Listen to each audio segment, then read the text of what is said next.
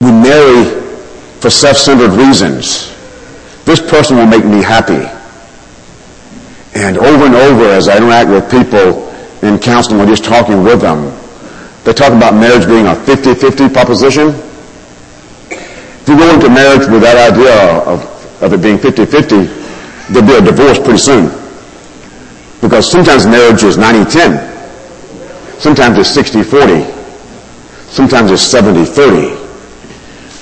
Marriage causes us to see who we are. We have to confront our selfishness. I'll never forget, as a single man at age 30, I married my wife, Chris, and I thought I was a pretty nice guy. I thought that I was not selfish. And I began to see just how selfish a person I was. Marriage has a way of showing us that.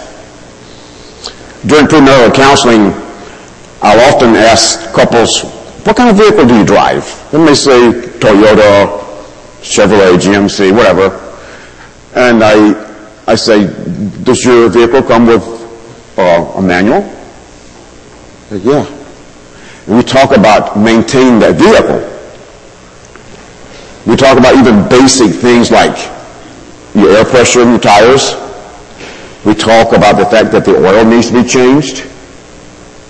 And I tell them, we can drive our cars and never change the oil. But that affects the efficiency of the car. And of course, eventually, if you don't put oil in, you're going to have an engine that is burned up. And so I talk with them about the fact that this manual, that the creators, these manufacturers, they put together this car. They know what this car needs. And I tell them the same way, we as human beings were created by God. And He's given us a manual to live by. And in this manual, there are things for our various relationships, and marriage is one of them. And I remind them that we can neither do what the manufacturer, the creator, has given us to do and maintain good relationships, or we can do like someone who might drive their car without putting oil in it, or without changing the oil, or not putting in air. Then we can go roughshod for a while. As we look at our lives, sometimes I don't think we realize that. But when we think about the fact that 40% of Americans believe marriage is obsolete, we know that's not true because marriage is God's idea. And God's ideas are always good. God is all-wise. We see marriage first mentioned in Genesis 2 account of creation, when the Lord says, it is not good that man live alone. And I'll make him a helper. And it talks about how that He created Eve from the rib of a man, of Adam.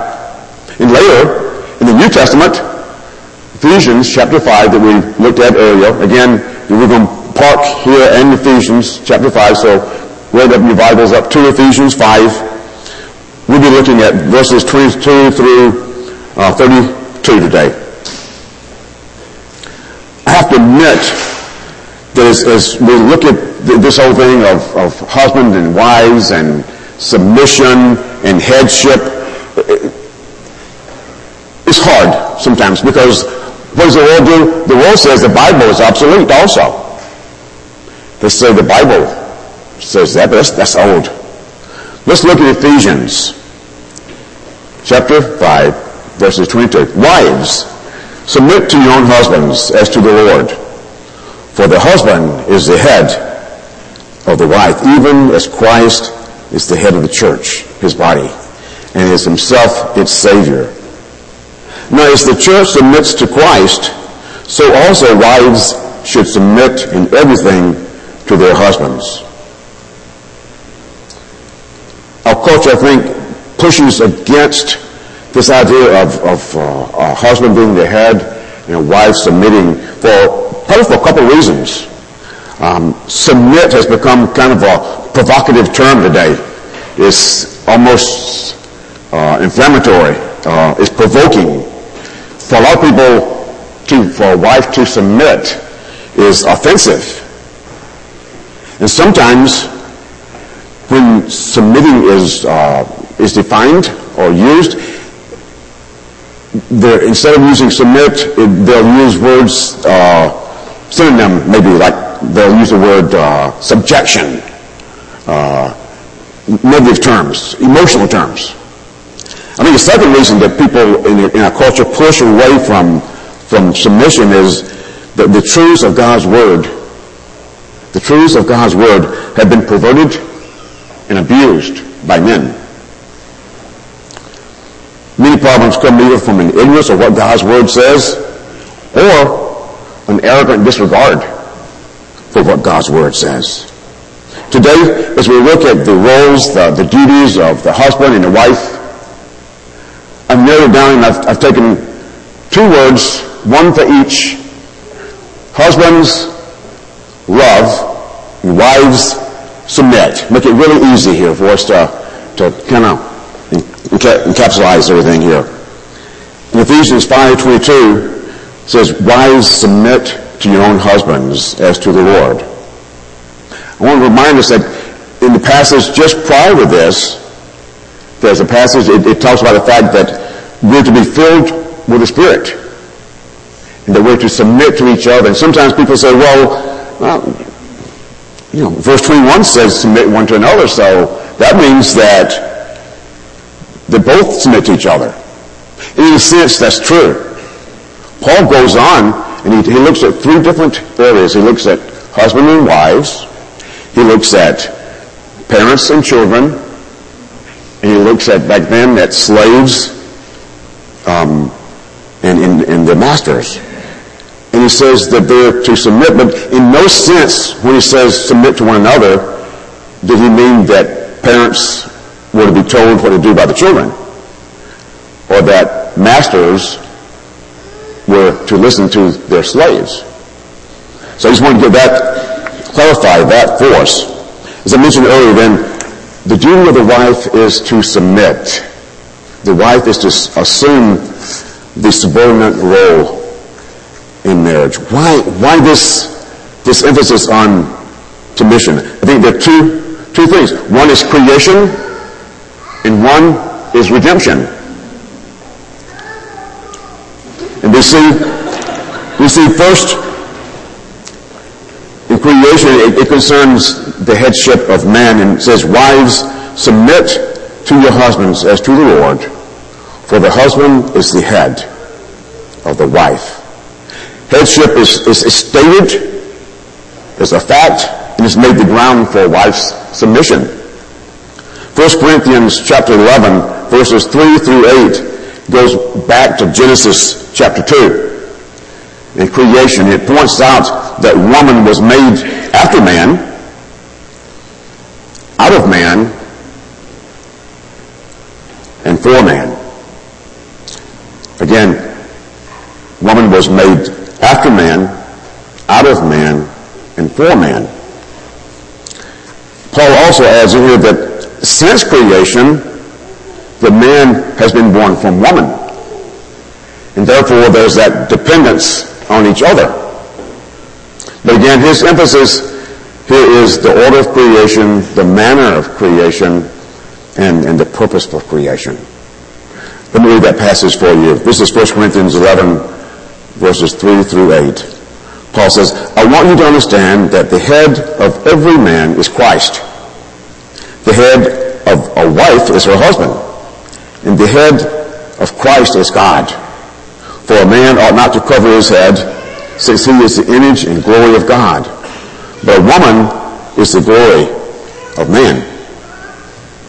For man was not made from woman, but a woman from man. And neither was man created for woman, but woman for man. So we see first then, the submission comes from creation in the order that God created woman for man. Secondly, as I mentioned earlier, is redemption. Verse 23 says, "For the husband is the head of the wife, even as Christ is the head of the church, his body, and himself is Savior." In order to understand the nature of a husband's headship, we need to understand and look at Jesus Christ. Paul talks about headship and submission, and he grounds headship in creation, but he defines headship in redemption. It is from Christ being the head that the body of Christ is nourished. We're nourished through Christ. He is the head of the body of Christ. Christ's headship is caring. It's never controlling. Christ's headship is responsible, not rude. I can't begin to tell you over the last 28 years as I've interacted with couples. Sometimes men come in and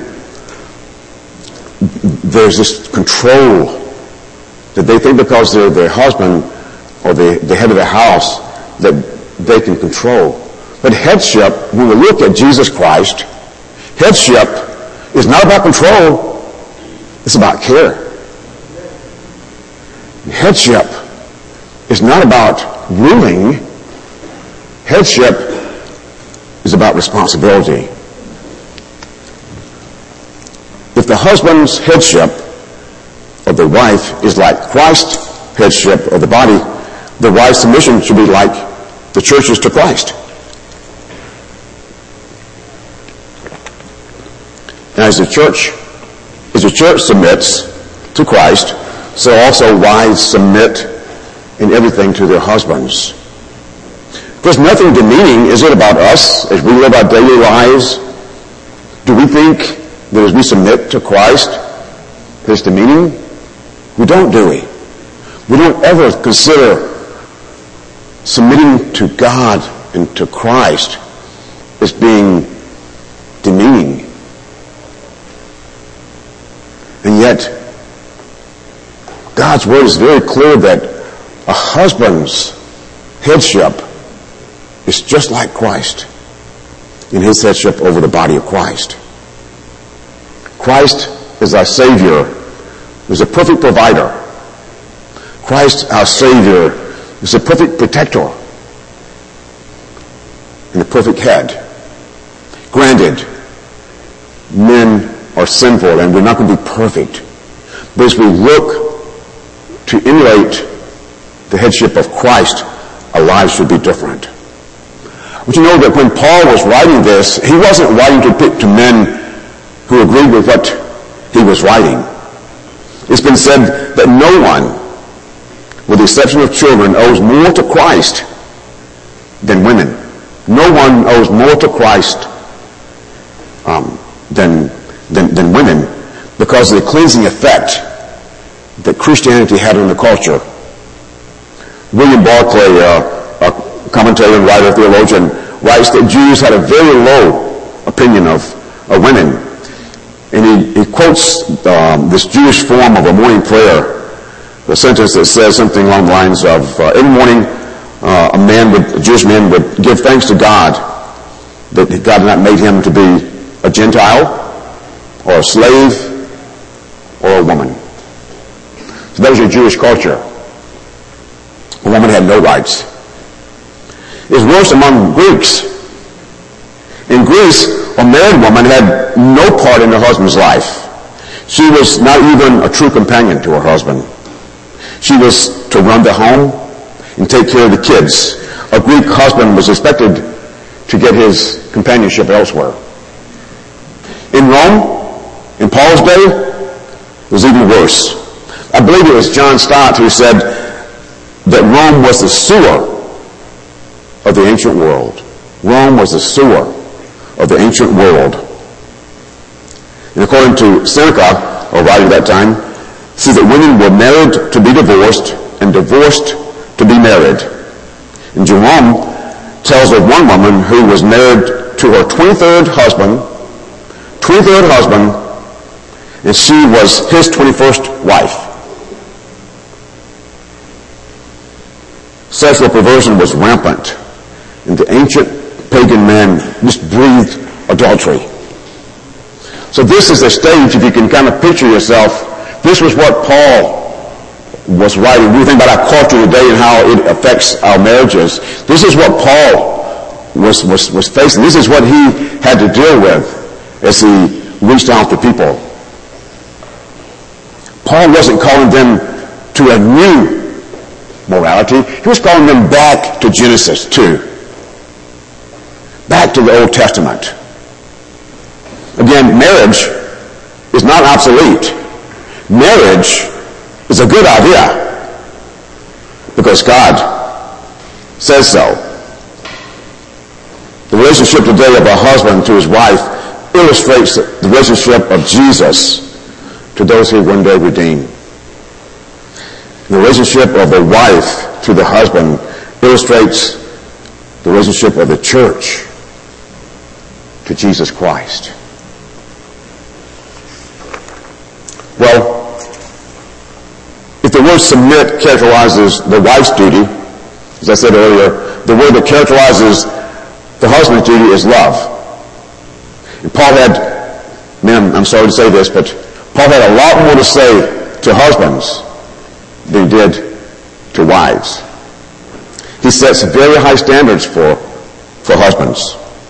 In Ephesians chapter 5, verses 25 through 27, we read, "Husbands, love your wives as Christ loved the church and gave himself up for her, that he might sanctify her, having cleansed her by the washing of the water with the word, so that he might present the church to himself in splendor, without spot or wrinkle or any such thing, that she might be holy and without blemish."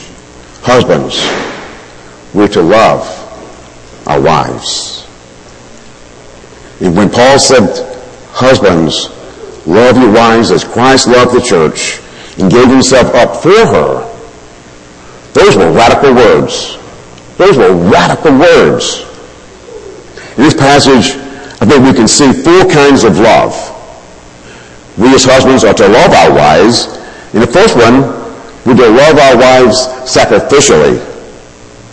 Verse 25, of course, says to love our wives as Christ loved the church and gave himself up. Most of us husbands probably would never have a chance to die for our wives, but we can die to ourselves daily as we seek to serve our wives. There's one wife who told her husband, "Dear, I know that you're willing to die for me. You told me that many times. But while you're waiting to die, could you help me a little bit with washing some clothes?" We're to love sacrificially. We do that by dying to ourselves. Secondly, just as Christ cares for the church, we should care for our wives. We need to be there for our wives. We come home and we're tired. Sometimes I come home and I'm exhausted and I just really would rather sit at the computer and catch up on the news. And Chris comes in having left at 7 a.m. and gets in around 10 to 6. And she would just as soon to sit down and lie down on the couch and take a nap. But she has to cook. And therefore, I and our sons should help her. We need to be there for our wives. And it may be very practical ways of doing things, doing chores around the house, like the lady said, washing clothes, mopping the floors. I think of the 5 love languages. How many of you remember the 5 love languages? You might have read the book. There are 5 languages that we can express our love to anyone, not just to our spouse. Words of encouragement. There are some of us who just need to hear words of encouragement. Others of us, we like gifts. It doesn't have to be an expensive gift. It's just something that says, "I love you and I'm thinking about you." Sometimes people just love time. We're all busy, and for someone to say, "I want to be with you, I'm going to spend time with you," that says something. That says love. Others of us like physical touch. Others, acts of service. You know, men, sometimes the wife just needs that leaking drain pipe. She needs it fixed. That's what she needs. I'm sure that when any of us go to another home and we have a meal, we're going to say, thanks, that was a good meal. I enjoyed that. Isn't it easy for us to take advantage of each other? Isn't it easy to forget to say, thanks. Thanks for cooking. That was good. And know that some husbands cook and some wives cook, but the point is acknowledging that and appreciating that. I know sometimes Chris or the guys will say, thanks, Dad. Thanks for whatever. It means a lot, doesn't it? When we hear that, I like to hear, I appreciate that, Dad. Or I appreciate that, Ralph. I know you worked hard at that. Our wives need that. Well, we should be faithful to our wives. Christ was faithful and is faithful to us. There's integrity, and we need to be faithful to our wives. Integrity is that security of love. It preserves marriage. It preserves the family. I think sometimes when couples, whether they're young couples or older couples, that D word comes out, divorce. In the midst of arguing, in the midst of heated discussion, there's nothing that destroys that security and trust like discussing divorce. Just throwing it out. Well, husbands, we're first to love our wives sacrificially.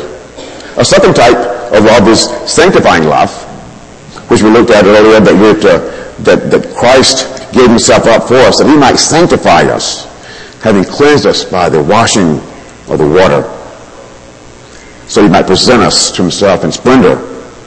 Christ is the one who saves us. Christ is the one who cleanses us. Christ is the one who makes us holy. But husbands, we're the instruments that God uses. And the question for us, is our wife more Christ-like because she's married to us? Or is she more Christ-like, or is she Christ-like in spite of being married to us? In spite of being married to us. We as husbands are to love our wives in a way that they grow spiritually. God holds us as husbands responsible. And just as Christ will present the church one day in splendor and in majesty, he calls on us not to crush our wives, not to stifle our wives, not to frustrate our wives. Over the last 20 years as I've counseled with people, sometimes people come in and sometimes husbands having a wrong idea of what headship means. They're so controlling. There's that stifling of who the wife is. And that's not what love is. We're to be there and encourage them in their growth spiritually. We're to pray for our wives. 1 Peter 3:7 says that the husbands are to live in such a way as understanding, showing honor, that your prayers may not be hindered. Well, we looked at sacrificial love, sanctifying love. A third type of love is caring love. It's found in verses 28 through 30. In the same way, husbands should love their wives as their own bodies. He who loves his wife loves himself. For no one ever hated his own flesh, but nourishes it, just as Christ does the church, because we're members of his body. The golden rule, everybody all quote it, you shall love your neighbor as yourself, do unto others you'd have them do unto you. We pamper ourselves, don't we? We pamper our flesh. We nourish our bodies, sometimes too much. We protect our bodies. We spend time. And it's good in one sense that we should maintain good strength. We should exercise. But there's that exaggeration. God says that just as Christ cared for the church and cares for the church, cherishes the church, that we too should cherish our wives and care for her. I think I mentioned to you before that my wife Chris's father was not a father-in-law to me. He was like a second dad. I loved Mr. Lawrence. He was a gentle man, very gentle. He loved the Lord. But I'll never forget, almost 28 years ago when we had our wedding, we're packing the last few little gifts we had in our little Toyota cell, and Paul came over. He put his arm on my shoulder, and he said, "Ralph, if you ever decide that you can't take care of Chris, you just bring her back home, because we'll take care of her." He was firm. I never saw it again. You see, Mr. Lawrence meant business. As his daughter I was marrying. If you can't take care of her, just bring her home. Again, Mr. Lawrence is a gentle man, a loving man. It's his daughter. Our wives, men, are God's daughters. If Mr. Lawrence meant business, what kind of business does God mean? We need to cherish our wives, love them, care for them. Well, we've looked at sacrificial love, sanctifying love, caring love. A final way I see that we're to love our wives is in verse 31. "Therefore a man shall leave his father and mother and hold fast to his wife, and the two shall become one flesh." That fourth kind of love is unbreakable love. Unbreakable love. I truly believe that one of the key things for young couples to make their marriage work is they need to move away from their mom and dad.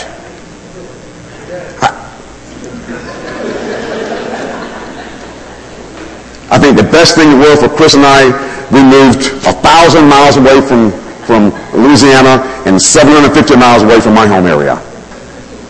And not that my parents or Chris's parents would have been controlling. But there's this thing that God's Word says, leave and cleave. Leave and cleave. Leave and cleave. I can't begin to tell you over the years in counseling where there's problems, and too often the mother-in-law, and it's usually the husband's mother, because you've taken her little boy away. That's the problem. We have to leave and cleave, man. Leave and cleave. Again, I'm not saying we don't love our parents. I loved my parents as long as they lived. I love Chris's mother. You should love your parents. And you should care for your parents. You should take care of your parents. Don't get me wrong. But when you marry, you leave and you cleave. Okay? Leave and cleave. No longer is mom and dad the authority figure. No longer will they tell you what you should do. Now, you can ask them for their advice. Work it out between you. God hates divorce. Malachi 2:16 says, the man who hates and divorces his wife does violence to the one he should protect. Of course, God hates divorce because it destroys what he says is unbreakable. He hates divorce, but he tolerates it because of our sin. And yes, if you've been divorced, I want you to know that there's forgiveness. There's forgiveness. But just as Christ doesn't separate from us when we sin against him. We don't have to separate from our spouse when there's sin. But there will be sin. There will be hurt. And just as Christ has forgiven us, we forgive. We forgive. And if we are honest, marriage forces us to face who we are. I mentioned earlier my selfishness. God uses marriage to show us our flaws. He uses marriage to show us our selfishness, our wrong attitudes. He says, because we've been shown mercy, we're to show mercy. Micah 6:8 says, he has told you, O man, what is good. What does the Lord require of you but to do justice and to love kindness and to walk humbly with your God? We'll all be sinned against. We'll all be hurt. And we can give in to the hurt and allow resentment and bitterness to come along, or we can choose to forgive. And secondly, we need to remember that we're living in this world now, but there's another world coming. There's eternity. Remember 3 or 4 weeks ago I came up here with a white rope that was probably about 50 feet long and had about 4 inches that was painted white, red rather, painted red. And that red was our life here on earth. We too often live for right now, those 4 inches versus the 50 and beyond. Remember that God wants to work in our lives in the midst of the struggles. Finally, Paul summarizes this whole passage in verse 33. He says, however, let each one of you, talking about husbands, love his wife as himself, and let his wife see to it that she respects her husband. Interesting, he began with 2 words, submit and love. He ends with 2 words, but they're a little different. Respect and love. John Stott says that this verb used here expresses the emotion of fear in all its modifications, in all its degrees, from simply respect to reverence to adoration. We must not let enter into marriage with the idea that it would be for comfort or for pleasure, although there is comfort and pleasure in marriage. That's not the purpose. We can't expect someone else to fulfill our dreams. We must embrace the reality of our flaws, and our flaws will be exposed. If we hide our own sin, it doesn't look too bad, does it? Until it's exposed. And then when our sin is exposed, we see how bad it looks. God wants to use our struggles in marriage to build us up in our faith. He wants us to grow in our relationship. Well, let's pray. Our gracious Father, well, I still think back to yesterday and just a wonderful celebration of marriage with Mo and with Aaron. Father, the